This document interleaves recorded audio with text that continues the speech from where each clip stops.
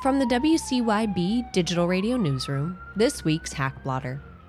An Italian citizen named Filippo Bernardini has pleaded guilty in New York to stealing more than 1,000 unpublished book manuscripts from various well-known authors, according to KnowBe4. The targeted authors include Margaret Atwood, Ian McEwan, Sally Rooney, and Ethan Hawke. Bernardini worked for publishing company Simon & Schuster in London and crafted convincing phishing emails that impersonated hundreds of real people and publishing entities. From Democracy for the Arab World Now.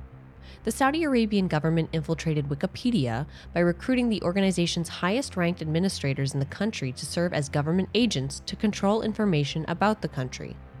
The government additionally imprisoned non-compliant editors, demonstrating not only its persistent use of spies inside international organizations, but also the dangers of attempting to produce independent content in the country. Following an internal investigation, Wikimedia terminated all administrators in Saudi Arabia.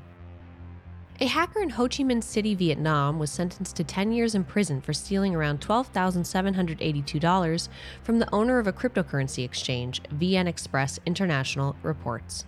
Nam Hong Kang hacked into and stole information from 29,000 platform customers, creating large numbers of fake orders and threatening an even bigger attack.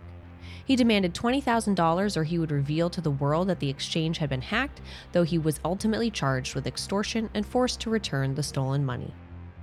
From CNBC, New York Attorney General Letitia James sued former Celsius Network CEO Alex Mashinsky, alleging that he defrauded hundreds of thousands of investors out of billions of dollars at the now bankrupt cryptocurrency exchange. Mashinsky publicly assured his customers that investing with Celsius was both safer and more lucrative than leaving their investments in a traditional bank. The suit was brought under the Martin Act, which gives state prosecutors widespread authority to investigate securities fraud and potentially build a criminal case. For the latest cybercriminal arrests and convictions, visit hackblotter.com. Reporting for WCYB Digital Radio, I'm Hillary McClure.